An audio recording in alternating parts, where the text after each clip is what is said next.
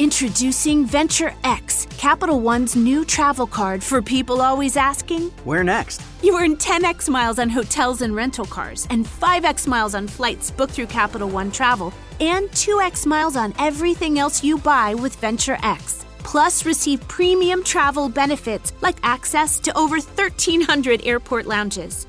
The Venture X card from Capital One. What's in your wallet? Terms apply. See CapitalOne.com for details.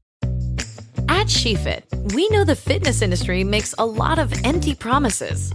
We're done with shortcuts and quick fixes. No woman should be let down or held back, especially by her clothing. It's time to experience the only sports bra that's as strong as you are. Available in the widest range of sizes, easy on and off, with 50% less bounce than the Nike Pro. It's time to feel real support from SheFit. Save $10 today at SheFit.com/2022. Today on the CzabeCast, what do you do with 500 teeth in your mouth? Buy a lot of dental floss. Ba-ding! Andy Poland joins me. We talk Hall of Fame weekend, how the NFL keeps stretching the taffy, and how they overhype everything. We also talk Trent Williams holdout, the new PI rules, and the Tarantino flick Once Upon a Time in Hollywood. Your bonus, 40 minutes of me, is locked and loaded, so buckle up and let's go! Here we go!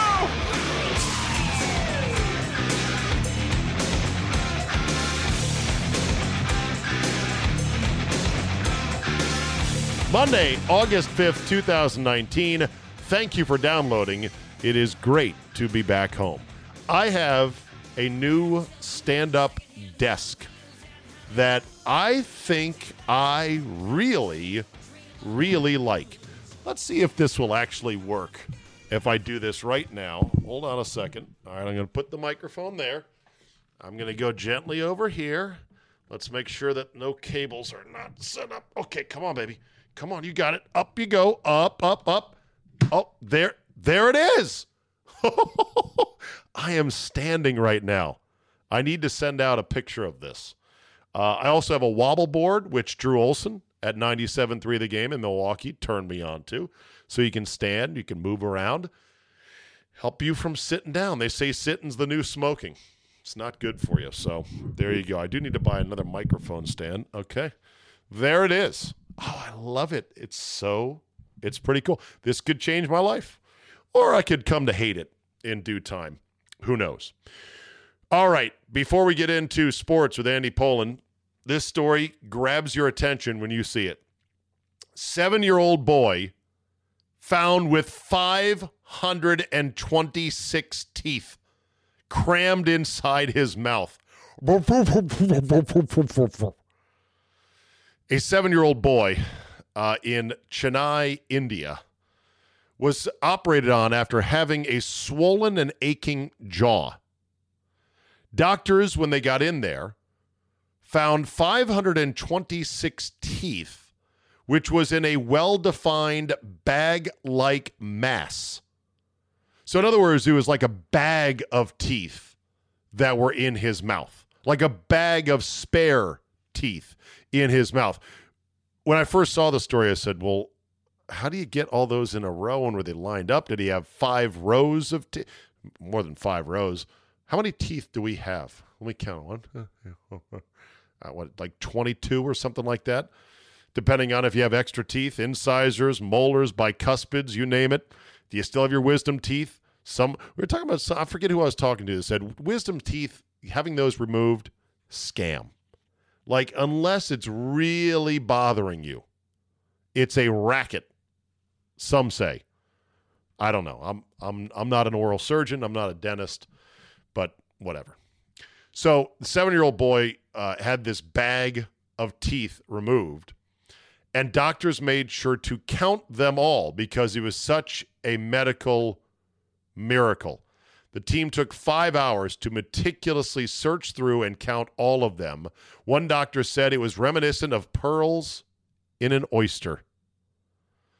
The bag of teeth weighed 7 ounces, contained hundreds of the little things. They said that the teeth actually were teeth. They had a crown and had enamel with a root-like structure. So they counted as teeth. And they ranged in size from 1 millimeter to 15 millimeters. And I'm looking at a photo here of the teeth arranged in a circle, in a spiral, being administered to with tweezers. It looks like almost like grains of sand, essentially. The procedure did not require jaw reconstruction.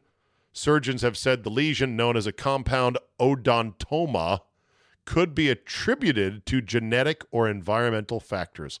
The kid just had an extra bag of teeth stored in his mouth.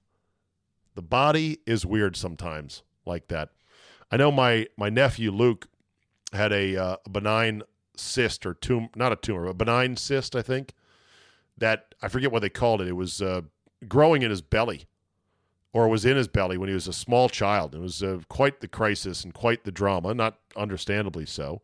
Thank God it was nothing more than just an extra pile of genetic stuff that had not been properly doled out when the body was doing its thing.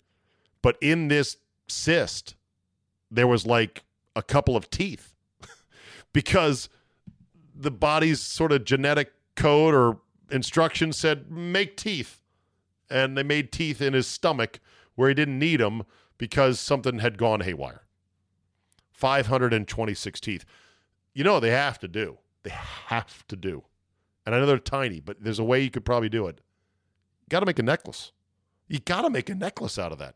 That kid deserves the 526 tooth necklace so he can wear it around and say, see, this is in my mouth. There you go.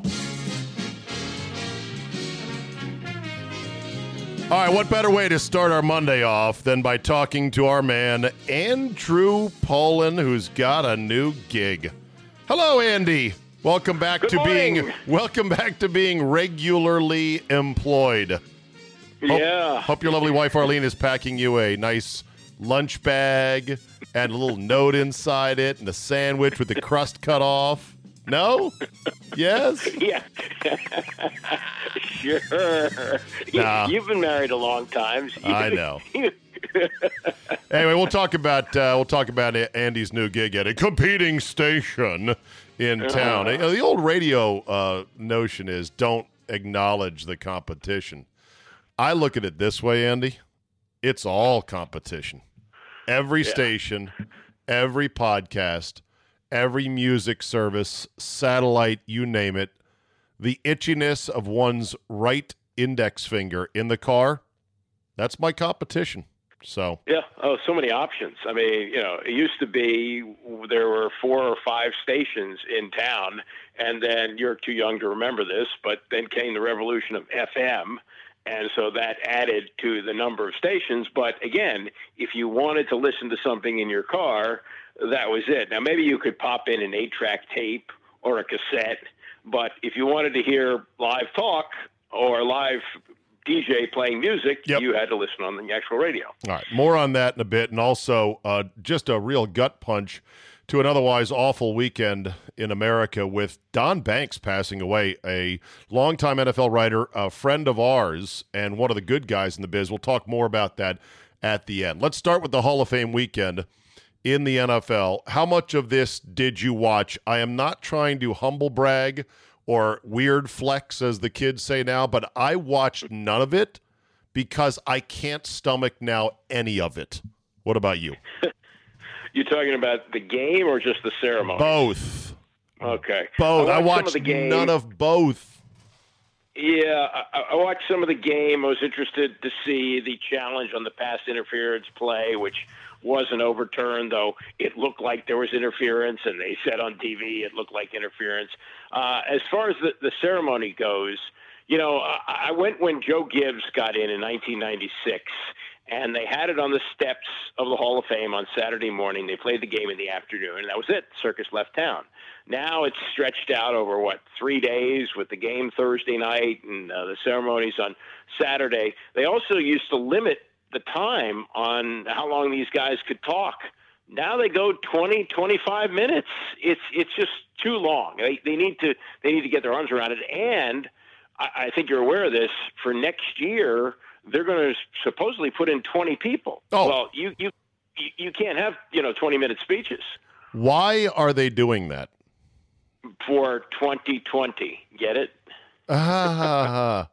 So in other words, they have been marching along to a pretty stringent, shall we call it a stringent funnel that you have to pass through as an ex-NFL player. A gauntlet of sorts, a gauntlet of stupidity and sports writers with insane biases. And you know my rant on that whole process as well. Mm-hmm. You have to, for years, they've made you go through that funnel. And now for 1 year, it's Ali Oxenfree. We want 20 because it rhymes with 20. Yeah, well Jesus. There's a backlog. There are a number of guys who should be in and have slipped through the cracks. So what they've done with Joe Jacoby has just been criminal. And it looks like he'll finally get in next year. But, that'll clean up some of the backlog.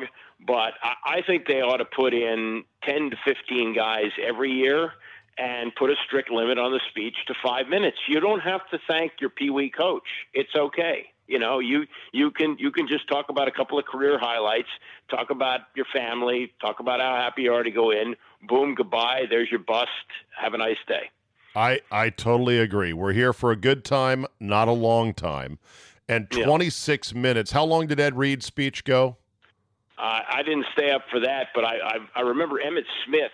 I would think I was there that year. That was 2010, if I'm not mistaken.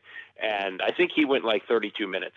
And it's just enough already. Yeah, nobody cares, and not that long.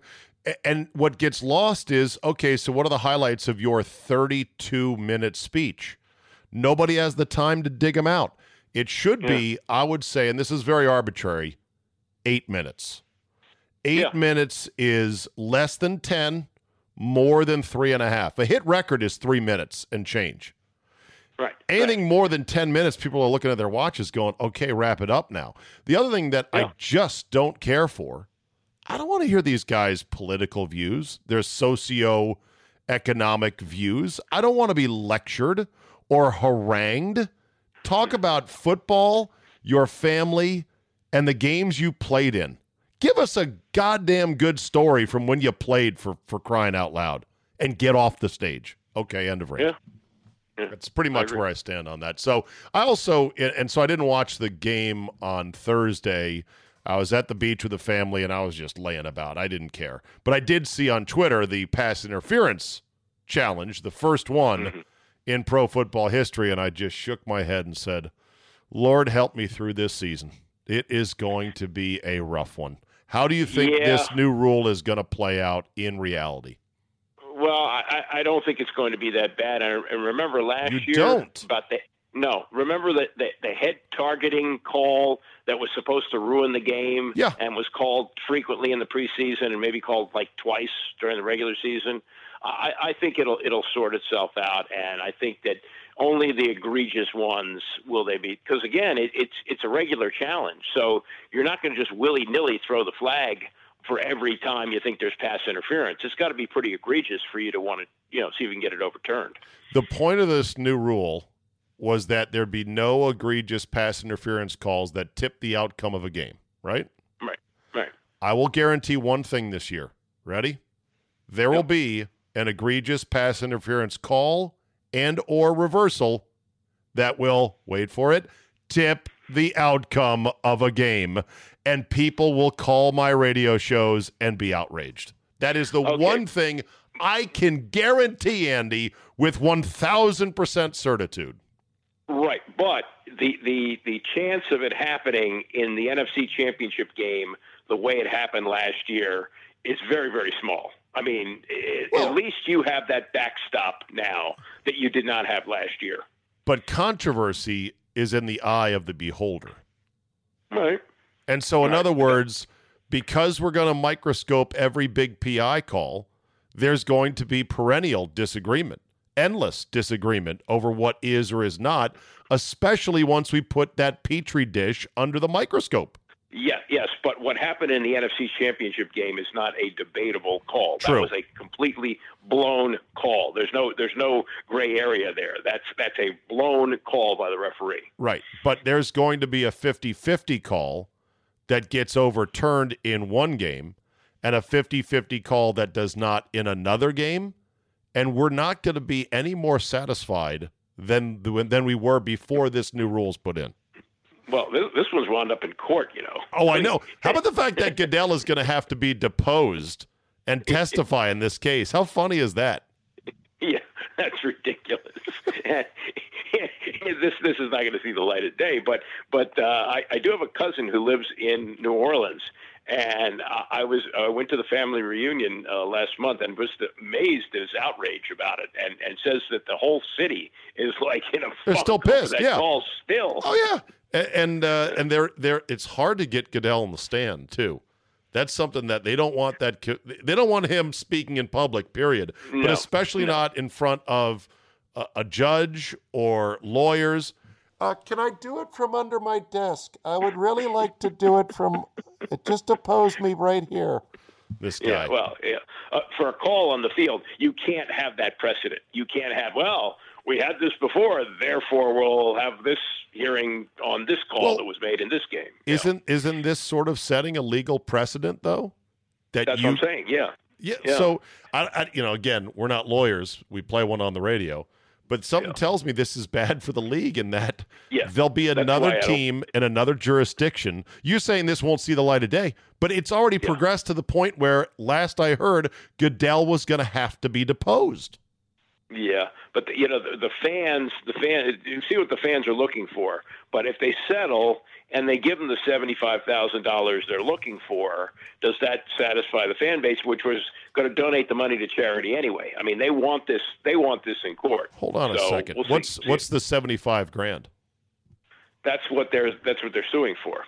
Where does that number come from? I guess that's what they arbitrarily came up with. That's what they felt like they were wronged as fans at $75,000. Okay, now I got to research that. That doesn't seem to add up to me. That seems like a random number. Maybe that's the most they can sue for? I don't know. Maybe. Yeah, but that's the number I read. Anyway, back to the Hall of Fame game and the Hall of Fame weekend. I am acutely aware now more than ever, Andy, about being a part of the football industrial complex.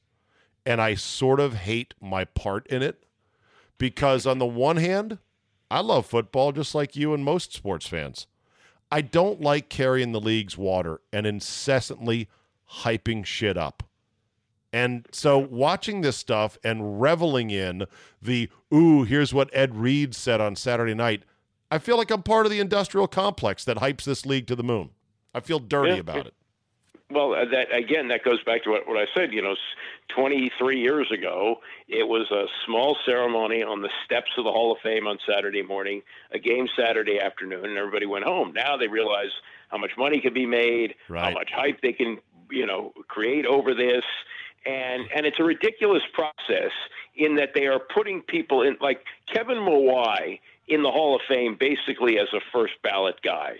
And Joe Jacoby with 3 Super Bowl rings and 4 Pro Bowls not only isn't in, but they made him go through this dog and pony show 2 years where he goes to the Hall of Fame and has to wait in his hotel room for a knock that never comes.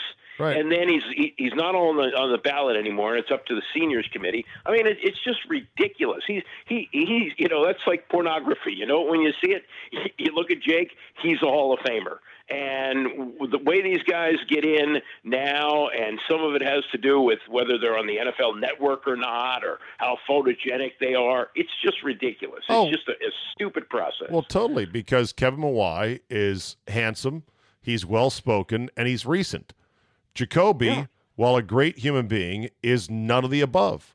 He's not that handsome, and he is not that well-spoken, and he's ancient. And so they can't relate. I hope he gets in when this 2020 class comes through. But part of me thinks, well, those that get in are going to feel like, well, I got in, but I got in when the 2020 class came through. Like, does that diminish getting in, or do these guys just care that they're in? No. I think that almost is the same ridiculous argument where people say, well, 2 of the Redskins' 3 Super Bowls were in strike years. Doesn't matter. You're either a Hall of Famer or you're not, and he, to me, is a Hall of Famer. But I do like to say to Giant fans that both of Eli's Super Bowls, they are wild cards. Didn't even win their division. Now, granted, they still had a parade. They still got the Lombardi. Yeah. Oh, and by the way, they beat a team that was undefeated. 18-0. That is true. On two of the luckiest plays ever. Doesn't matter. I know. They won. I know. Okay, the real Champ Bailey story. Champ Bailey goes in, and they don't really put him in as a member of a certain team, do they, in the NFL? I don't know how it's noted on the plaque. I think it may be, like they don't put him in a uniform because all you have is their bust. There's not like baseball where they put a hat on them. So, yeah. Yeah, so in Cooperstown, I've never been there either, which is it's a disgrace. I'm 51. I'm a sports fan. I'm in the media. Never been to Canton. Never been to Cooperstown. Oh, Cooperstown is a 2-day deal. You got to put aside 2 days to see it. Canton, you can see it in 1 day, but they're both worthwhile. Okay, so in Cooperstown, they put the guys in with a hat on, all of them, right? And they put a logo on the hat. Well, now they have an option. Like you can have it with like no logo. I think Mike Mussina did that rather than put either Orioles or Yankees. But most cases you have a choice. And then, of course, you had the Wade Boggs controversy some years ago where he made a deal to play 1 year with Tampa Bay and go into the Hall of Fame as a Tampa Bay Ray, and baseball said, whoa, we're not doing that. These things aren't for sale. I'm looking at a couple of plaques now. Tony Gwynn as a Padre, obviously. That's the only team he played for. Gehrig as a Yankee. And okay, so they do put caps on him. Okay. So Champ Bailey is most well-remembered as a Bronco, and we knew him here in Washington before he got traded for Clinton Portis and a second-round pick. Or wait a minute. Isn't that insane? We gave up Champ and a second for Portis, right? We did. Correct. Yeah. Yes. Tell people why, according to local urban lore, urban legend, Champ Bailey had to be traded. As I understand it, there was a demand from his wife that he not re-sign with the Redskins because of, and I don't know all the details, but some dalliance in the Washington area with another woman. And the story goes, as I've heard it, that she told him, if you re-sign with the Redskins, I will divorce you. And I will clean you out. And so, therefore, much like the Eddie Murphy routine, your contract will be half, Chump, half. Yeah. And it was, I guess, a serious enough threat that the Redskins said, okay, we better go ahead and move him. Now, there's an argument to be made that the Redskins got decent value, an argument, although whenever you trade a Hall of Famer, it's not good. But the argument is Clinton Portis was highly productive for 5+ years here in Washington. Yeah, but you gave up a draft pick, and you also traded for a guy who Mike Shanahan was not going to re-sign. I mean, as productive as he was his first 2 years in Denver, and he was tracking for a Hall of Fame career. He had 2 great years with the Broncos. But remember, Shanahan's scheme up there in Denver was producing 1,500-yard rushers left and right, not just Portis, right? But a whole long line of them. Re-sign him, right? So they sent Vinny to do the shopping, which is never a smart move. And Vinny can't wait to unload draft picks, so he throws in a second rounder with a Hall of Fame corner to get a running back, and running backs even then are available. And really, Joe Gibbs liked to have a really good running back, but Portis was not the best style of runner for his scheme. No. He always did well with big backs. And, Portis' first 2 years in Denver, 1,500 and 1,500 yards in not even 16 games.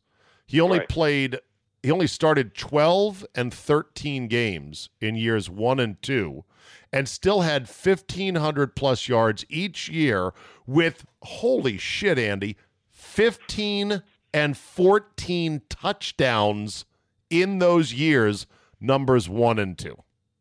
Right. And a 5.5 yards per carry average. That is incredible. Now, when he came to Joe Gibbs, Joe was like, okay, you play Riggo. Here's 40 gut. And they ran him up the middle 343 times his first year in Washington. He did have 1,300 yards, but his yards per carry plummeted to just 3.8 yards from a 5.5 high. He played 5 years. He went 15 of 15, 16 of 16, 8 of 7, 16 of 16, 16 of 16. The 8-game, 7-start year was 06, in which he got hurt halfway through the season. But he is the second. No? What happened that year? Yeah, well, I mean, it finally did.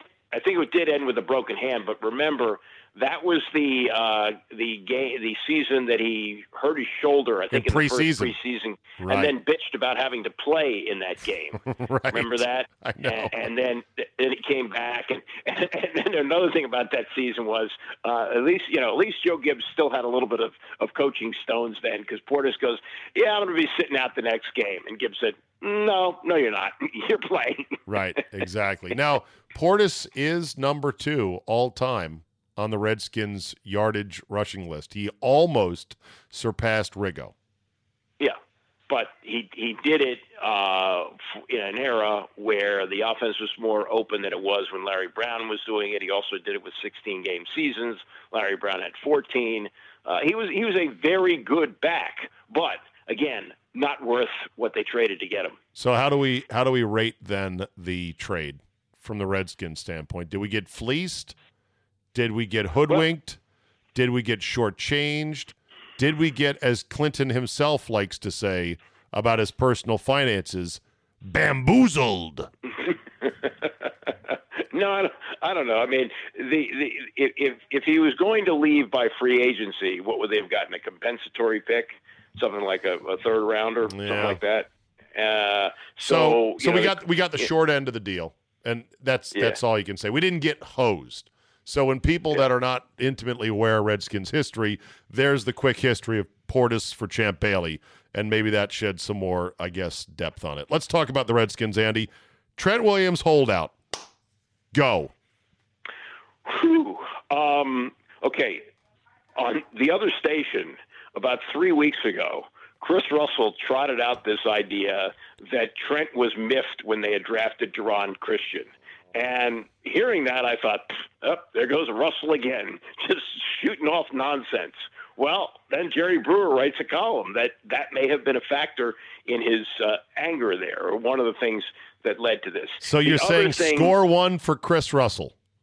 Yeah, well, again, he may have the same source, and unlike the Washington Post, he doesn't have to vet a lot of things. He can just hear it and spit it out. Right. It's a little different when you're with a major newspaper. That surprises me. If that's a factor, that's insane. The other part of it is, okay, he's upset at the medical staff because the cyst on his head was not properly diagnosed. I'm sorry, my nephew is an assistant athletic trainer with the Atlanta Falcons. Examining cysts, I don't think comes under his purview. That's something you do on your day off. You go see a specialist and you say, hey, what's this bump on my head? Should I be concerned about that? Now he apparently wants the whole medical staff fired because of that. I don't know how that washes. Now he's also looking, according to what Jerry had in his column, for a contract extension. He's 31 years old. Playing hurt is double-edged. Yes, it's heroic. It's good that he was able to get on the field for his team. On the other hand, he's a worn-out 31. Are you going to extend him past the 2 years that he's already signed up for when his body is clearly breaking down? I mean, you'd have to be insane to do that. So I don't get it. Do you think the Redskins will do anything to appease him, as in maybe fire one person from the training staff? I don't know if that's going to do it. I just think he's looking at, athletes look at other athletes, and we've just come off a summer where we saw Kawhi Leonard go to the Clippers and say, yes, I'd like to get another star. I don't care if he's under contract with another team, just go get him. And they did it. So I think there's thinking by athletes in the NFL, well, geez, they can do this in the NBA. Why can't I do it? Why can't I engineer a deal to where I want to go? And why don't more NFL players, sorry to interrupt, why don't more NFL players just not play hurt as much as they do? That's a good question. I think there's a code, and I think he's been celebrated for that. On the other hand, he did get a big contract extension from them before they had to do it. He's also let them down twice with drug suspensions. And I think, he does not have a beef of being mistreated by the organization. I mean, I don't know all the ins and outs of what went on with his cyst on his head. What if they looked at it and they're like, it's no big deal. And then when he went to go get it taken care of, a doctor's like, holy shit, why didn't you come to me sooner? This could be cancer. Well, I mean, it could have been. But is that on him or is that on the training staff? Again, I don't know all the details of it. Everything is very sketchy at this point. But it would seem to me, if I had a cyst on my head and have Tuesdays off, I would make an appointment with a specialist and to have it looked at. Fair enough. Wouldn't you? Yes, I would. But again, if you're Trent, I'm just looking at like Trent's lawyer here in this mythical argument. Why wouldn't the team, to their most valuable offensive player, which he is right now, oh, by the way, he's a phenomenal left tackle. I mean, unbelievable. Mountain of a man. Wouldn't you make him go see a specialist, say, Trent, we don't think it's a big deal, but we can't tape a cyst like it's an ankle. So we're going to send you to a specialist, and we insist that you go. Yeah, well, I would think that would be the way to do it. Are we sure that didn't happen? Well, if that happened, and then Trent is still mad at the medical staff, even though they insisted that he go see an outside specialist, then fuck Trent. Fuck him as a fucking liar who's just covering up his desire for more money with a made-up story about a cyst. Do we know anything? I mean, all we have is what's reported. We haven't heard a word from Trent, which is really surprising because, the OTAs were in May, so we're now in August. And the radio silence on this. Not only that, he's even got his boys not tipping their hand. The biggest tips have come from Gruden, who's said something to the effect, this is business. He's also indicated something unhappiness with the medical staff. And good old Bruce Allen says, oh, I know the truth. Yeah, I know the truth. Will the Redskins prevail, and will Trent come crawling back at some point? Having witnessed many holdouts over the years, a lot changes when the regular season starts. So we're still a month out. And I think it's entirely possible he'll be in the lineup for the opening game. And not playing any of the exhibition games, I don't think that's a big deal for a guy who's a 10-year veteran. But I think it'll get worked out. Did Le'Veon Bell, though, change the dynamic? Le'Veon Bell, I think, is a running back. It's a little different. He's also not 31 years old. I think it's now. Look, we've seen these things before. Sean Gilbert, many years ago, was also Darrelle Revis' uncle, and sort of showed Darrelle the way to cash in the NFL. But he said God told him to hold out for $5 million a year. Redskins didn't want to pay that. He missed the entire 97 season. They traded him at the end of the season to Carolina. What did he get from Carolina? $6 million a year. So I guess it's possible, Trent gets his body healed up, sits out a year, but he's another year older. And there's also a year of lost money. All right, Colt McCoy is atop the first unofficial depth chart at quarterback. Great. And at the end of the third quarter, after he's broken something, who's the next man up? I have the weirdest dichotomy on this guy. I love him as a person. I admire his stick-to-itiveness and his professionalism, but I hate the fact he's still on the team. Does that square that both things can coexist? I love him as a man. I love him for his professionalism, but God damn, I hate the fact he's still here. This is the most subpar idea ever. Colt McCoy as a starting quarterback. Why does Jay Gruden love Colt McCoy? Am I yelling right now? I'm not yelling right now, am I? This kind of has a Randy Edsel feel to it because he said that this is where he wants to be. And everybody goes, oh, really? This is where you want to be? I think he had the good fortune to sit behind Kirk Cousins, who never got hurt. Cousins has never missed a play in his NFL career because of injury.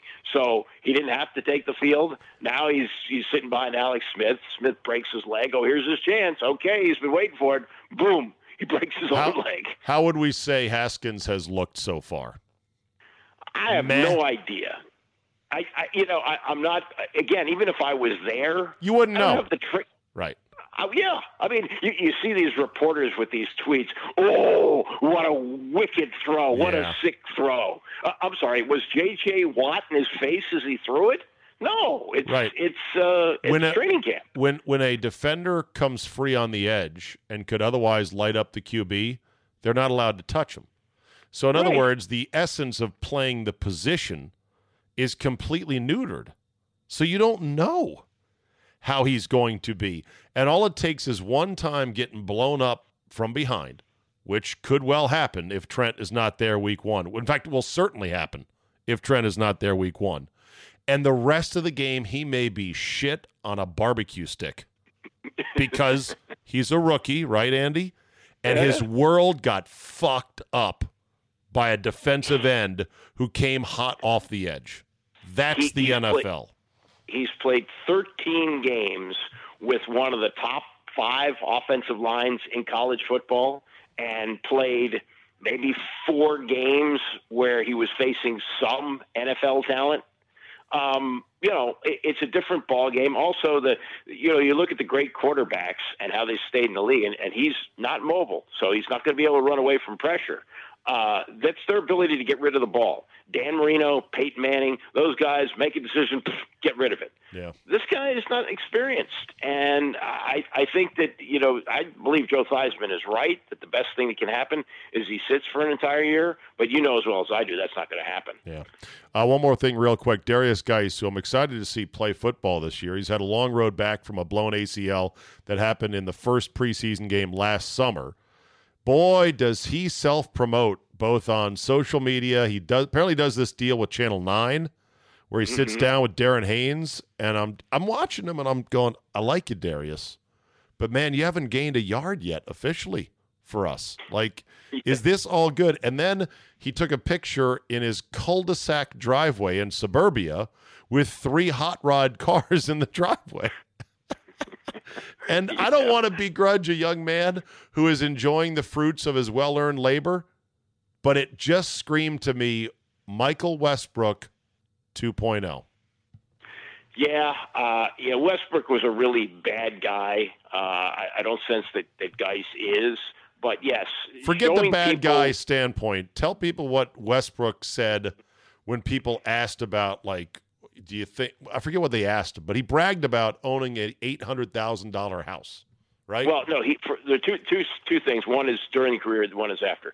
So while he was being criticized and his career got off to a rough start, some of it self-inflicted, like, not showing up for a Saturday practice, and then he had the training camp, beating up Stephen Davis during training camp and those kind of things. So he invited Dave Sell, who was a reporter for the Post, to come out to his house to see his riches and show him, look, I got a house with a home theater. I believe you do too. And he said, here's my Lamborghini. How can I be a failure if I have all these things? I'm a success. And then years later, when he was doing MMA, we had him on the show, and I said to him, I believe that you're the biggest disappointment in Redskins history. And he was taken aback by that. He was very upset. And he said, how can I be a disappointment if I live in a $700,000 house? Well, at the time, so was I. Because real estate is expensive in the D.C. area. Yeah. He was living like in Arizona, and that's nice. He was living in a $700,000 house. But, again, that doesn't make you a success. Yeah. Real quick, can I get your thoughts on the LeBron controversy from last week regarding the AAU game and his kid? You know what? Having been at not AAU level, but many, many youth games involving my son, whether it was baseball or basketball or soccer, I didn't think it was that bad. I mean, he's LeBron James, and it's probably pretty cool for the other people to see LeBron James there. Should he have run on the court and lost his shoe? Well, that was pretty schmucky. But I think supporting his son the way he did, I didn't really have a problem with it. Okay. What if you call him douchey and look at me? Should you be attacked in the media? Or, like, there's 2 elements to it. One was, okay, did he act like a douchebag or not? The second one was, how dare you call him a douchebag? Some people thought that LeBron James is beyond criticism because, hey, he's at his kid's game, and that's important. Yeah. That I found to be a bit ridiculous. Like, a lot of us were like, douchey, inappropriate, but I'm not losing sleep over it. I'm not mad about it. And by the way, why can't we criticize LeBron James? Fuck him. Yeah, no, he's a public figure. Of course you can criticize him. And it's nice that he showed up at his kid's game. Did he put the spotlight on himself a little bit too much? Maybe. But again, it's his kid. It's their youth game. I want to see another dad. I want to see another dad with no hops and no game go out there and brick layups in the line. Be like, what? LeBron did it? Yeah, when I was going to the games, I would make it a point not to try and coach and try to keep my mouth shut because people would say, "Oh, you run your mouth on the radio. You think you know everything about coaching." So I wouldn't, I would go out of my way not to say anything.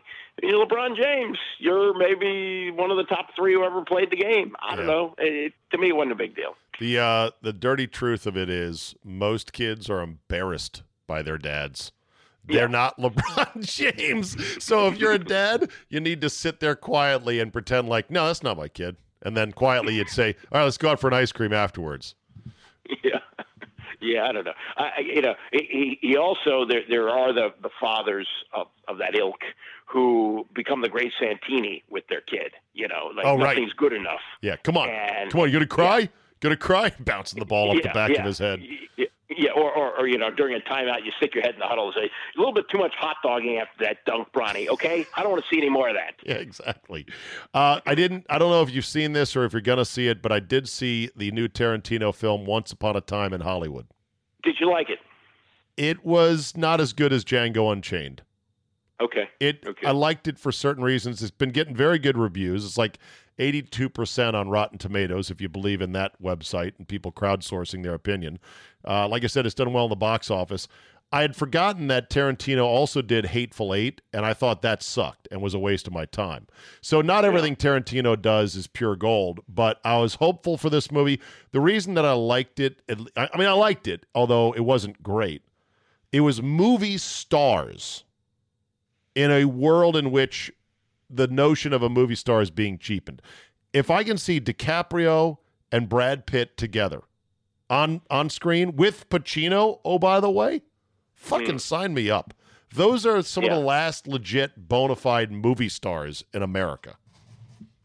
Yeah, I'm also old enough to remember that era. I mean, I remember the news coverage when Sharon Tate was murdered, and I remember that time period and the movies that came out of it.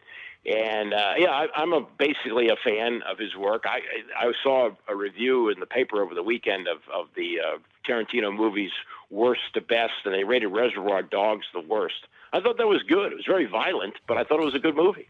So I did not care for that movie. You know why? It's so sadistic. I'm like, Jesus Christ, is that awful? It's torture porn is what it is. I don't mind some violence, and Tarantino loves to go over the top of the violence when you least expect it, but that was a bit much. Real quick, how's the new station? ESPN 630. You've started officially. Bram Weinstein is on in the afternoons. There's another announcement coming Monday. Today I'll leave it for the rollout of that to happen without spoiling it here. But how's it going? Well, it's a nice place to work, and you're of this age too. That when we were growing up, 630 was the sports station in town. Not the sports station; they were the news station in town. But they did the sports because they were actually talk. You know what it was? It was called Middle of the Road. You had Hardman and Weaver. They did a morning show. Yeah, it was kind of corny, but it was two old guys who've been together forever. And then Trumbull and Core in the afternoon. But at 7 o'clock at night, Ken Beatrice did sports talk. God love you. God love you. Mm-hmm. And Johnny Holiday did the sports in the morning on Hardman and Weaver, and he also did the Maryland games. Johnny's been doing Maryland sports for over 40 years. And then they had the Redskin games too. So we still have the Redskin games, and we have the ESPN play-by-play, and we're carrying some of the ESPN programming. And I think I can say this without any fear of retribution, that the show in the morning has improved with Wingo taking the place of Mike Greenberg. See, that's so interesting. We could do a long run on that. I've always liked Wingo. The more I hear Wingo, though, the less I like Trey Wingo. Well, I don't know why that is. I don't know why that is. I just something about him, certainly I'm not pining for the return of Mike Greenberg to the show. So I don't know what I'm looking for there. Okay, so that's more importantly. How is the studios? Are they clean? Do they work? Do the headphone jacks jiggle? Everything's good, and there's room there because of the state of radio that Mix 107 is no longer. That's been sold. So where Jack Diamond and his crew used to do all their stuff, there's office space and studio space. So how's the kitchen area? Is there a good vending machine? Yeah, they have that, and they have a adequate refrigerator. The microwave has the knob to open the door is a little tricky. You have to fiddle with that a little bit. Is there free parking? No. That sucks. No free parking sucks. That was one of the benefits of the old place. Last ad. This was a gut punch of a news item. Don Banks, longtime NFL writer, found dead in his hotel room at age 56 after covering the Hall of Fame game in Canton. He had just signed a new deal with the Las Vegas Review-Journal. So he'd been writing for NFL.com and the Boston Globe. Had written for SI.com. Had been on our show many a times. One of the good, sensible, intelligent guys who didn't run shtick and didn't put himself ahead of the story. Dead at 56. I presume from natural causes, heart attack, something like that? Well, again, he covered the Hall of Fame ceremonies last night, and they went in his hotel room in Canton today and found him unresponsive. I guess, somebody maybe tried to get a hold of him and was concerned, so they went in and found that he was dead. Now, here's a guy who was in good physical shape, it appeared, 56 years old, young. He never heard of any, health issues. If he had them, they kept it quiet. And you just don't know. I lost another friend last few weeks. Excellent play-by-play man, John Todges, 63. Right. Same thing. Passed away apparently of a heart attack, and it's. We joke about, my desire to live to be 100, but, you just don't know what tomorrow's going to bring. Yeah, life is short and precious, and thoughts to Don Banks' family, and was one of the real good guys, and quite a blow to hear about that. So, tough one there. All right, Andy, we will talk to you next week, brother, and officially my stance is I hope that you guys fail and you're all fired. That's my official stance.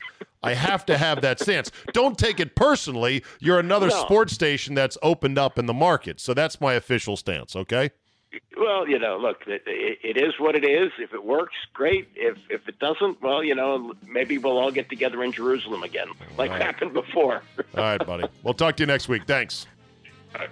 There you go. Yeah. Thank God I don't think CJ, my boss, my program director at 980, is going to call me aside and go, yeah, we can't have you have Andy on. They're the competition. We don't want people tuning in. Well, maybe he will. Maybe I shouldn't be doing this. Do you, the listener out there, are you that in the dark that you're like, what? Andy's on another station now? Oh, shit, I'm going to listen. Is it really that way? Am I really sending any more listeners over there? I guess it's better. It's helping him a little bit, right? All right. Well, we won't talk about it anymore. Last ad. What a gut punch. What a terrible weekend. Not even a gut punch. Just a weekend that was hard to process if you have any sense of sensibility in the world. With the twin mass shootings in both El Paso and in Dayton, Ohio.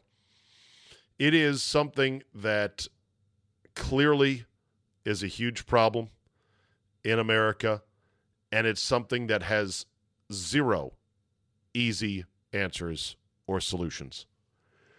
And on top of that, it is rife with political angles and exploitation. And I don't know.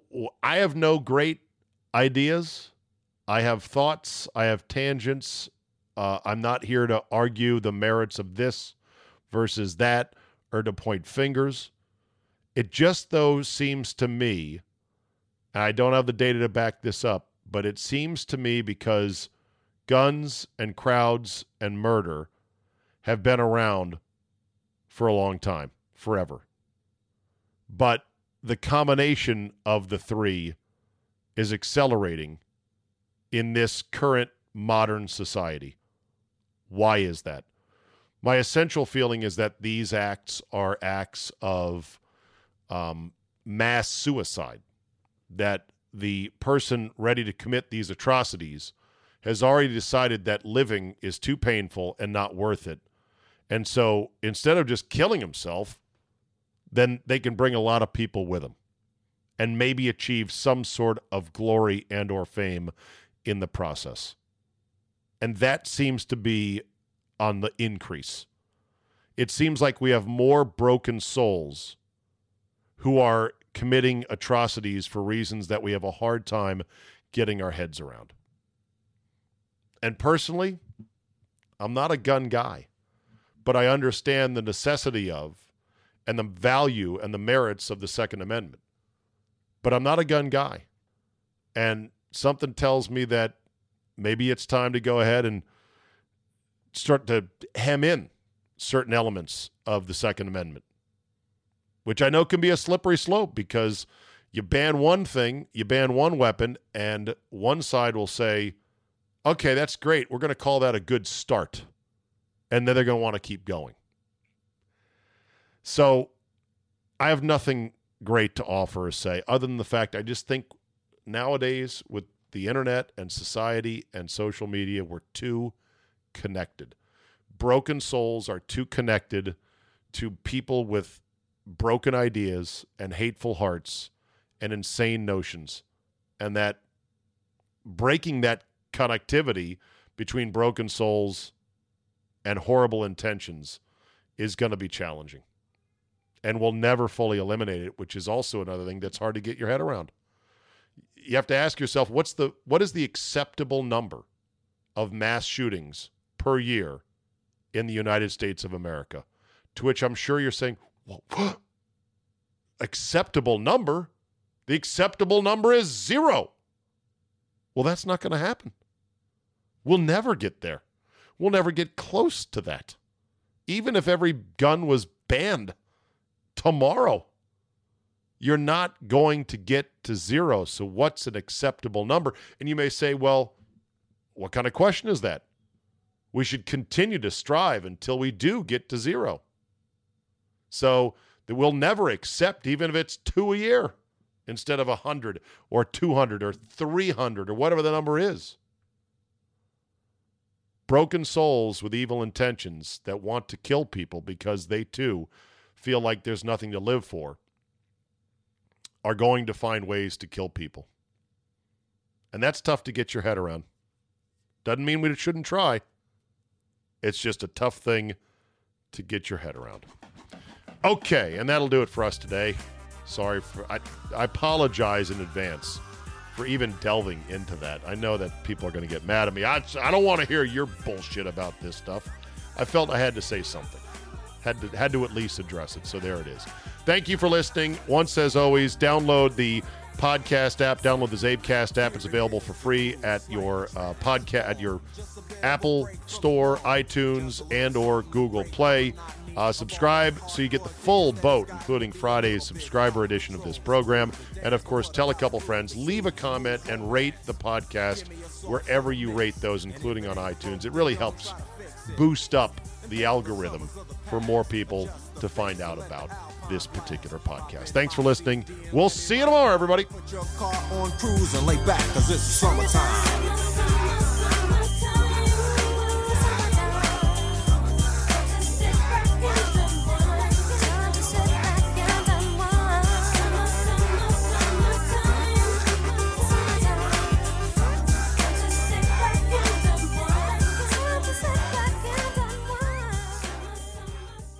More than 1 in 3 people will face cancer in their lifetime. Unfortunately, fear can stop you from getting cancer screening, but it won't stop cancer. Early detection can save your life. Don't wait for symptoms to appear to act. Cancer screening is safe, effective, and accessible for everyone, including free or low-cost screening programs. Go to CancerScreenQuiz.com now and take the American Cancer Society's 2-minute cancer screening quiz to find out what screening tests are right for you. Don't wait. Take the quiz. Get screened. Go to CancerScreenQuiz.com now. CancerScreenQuiz.com.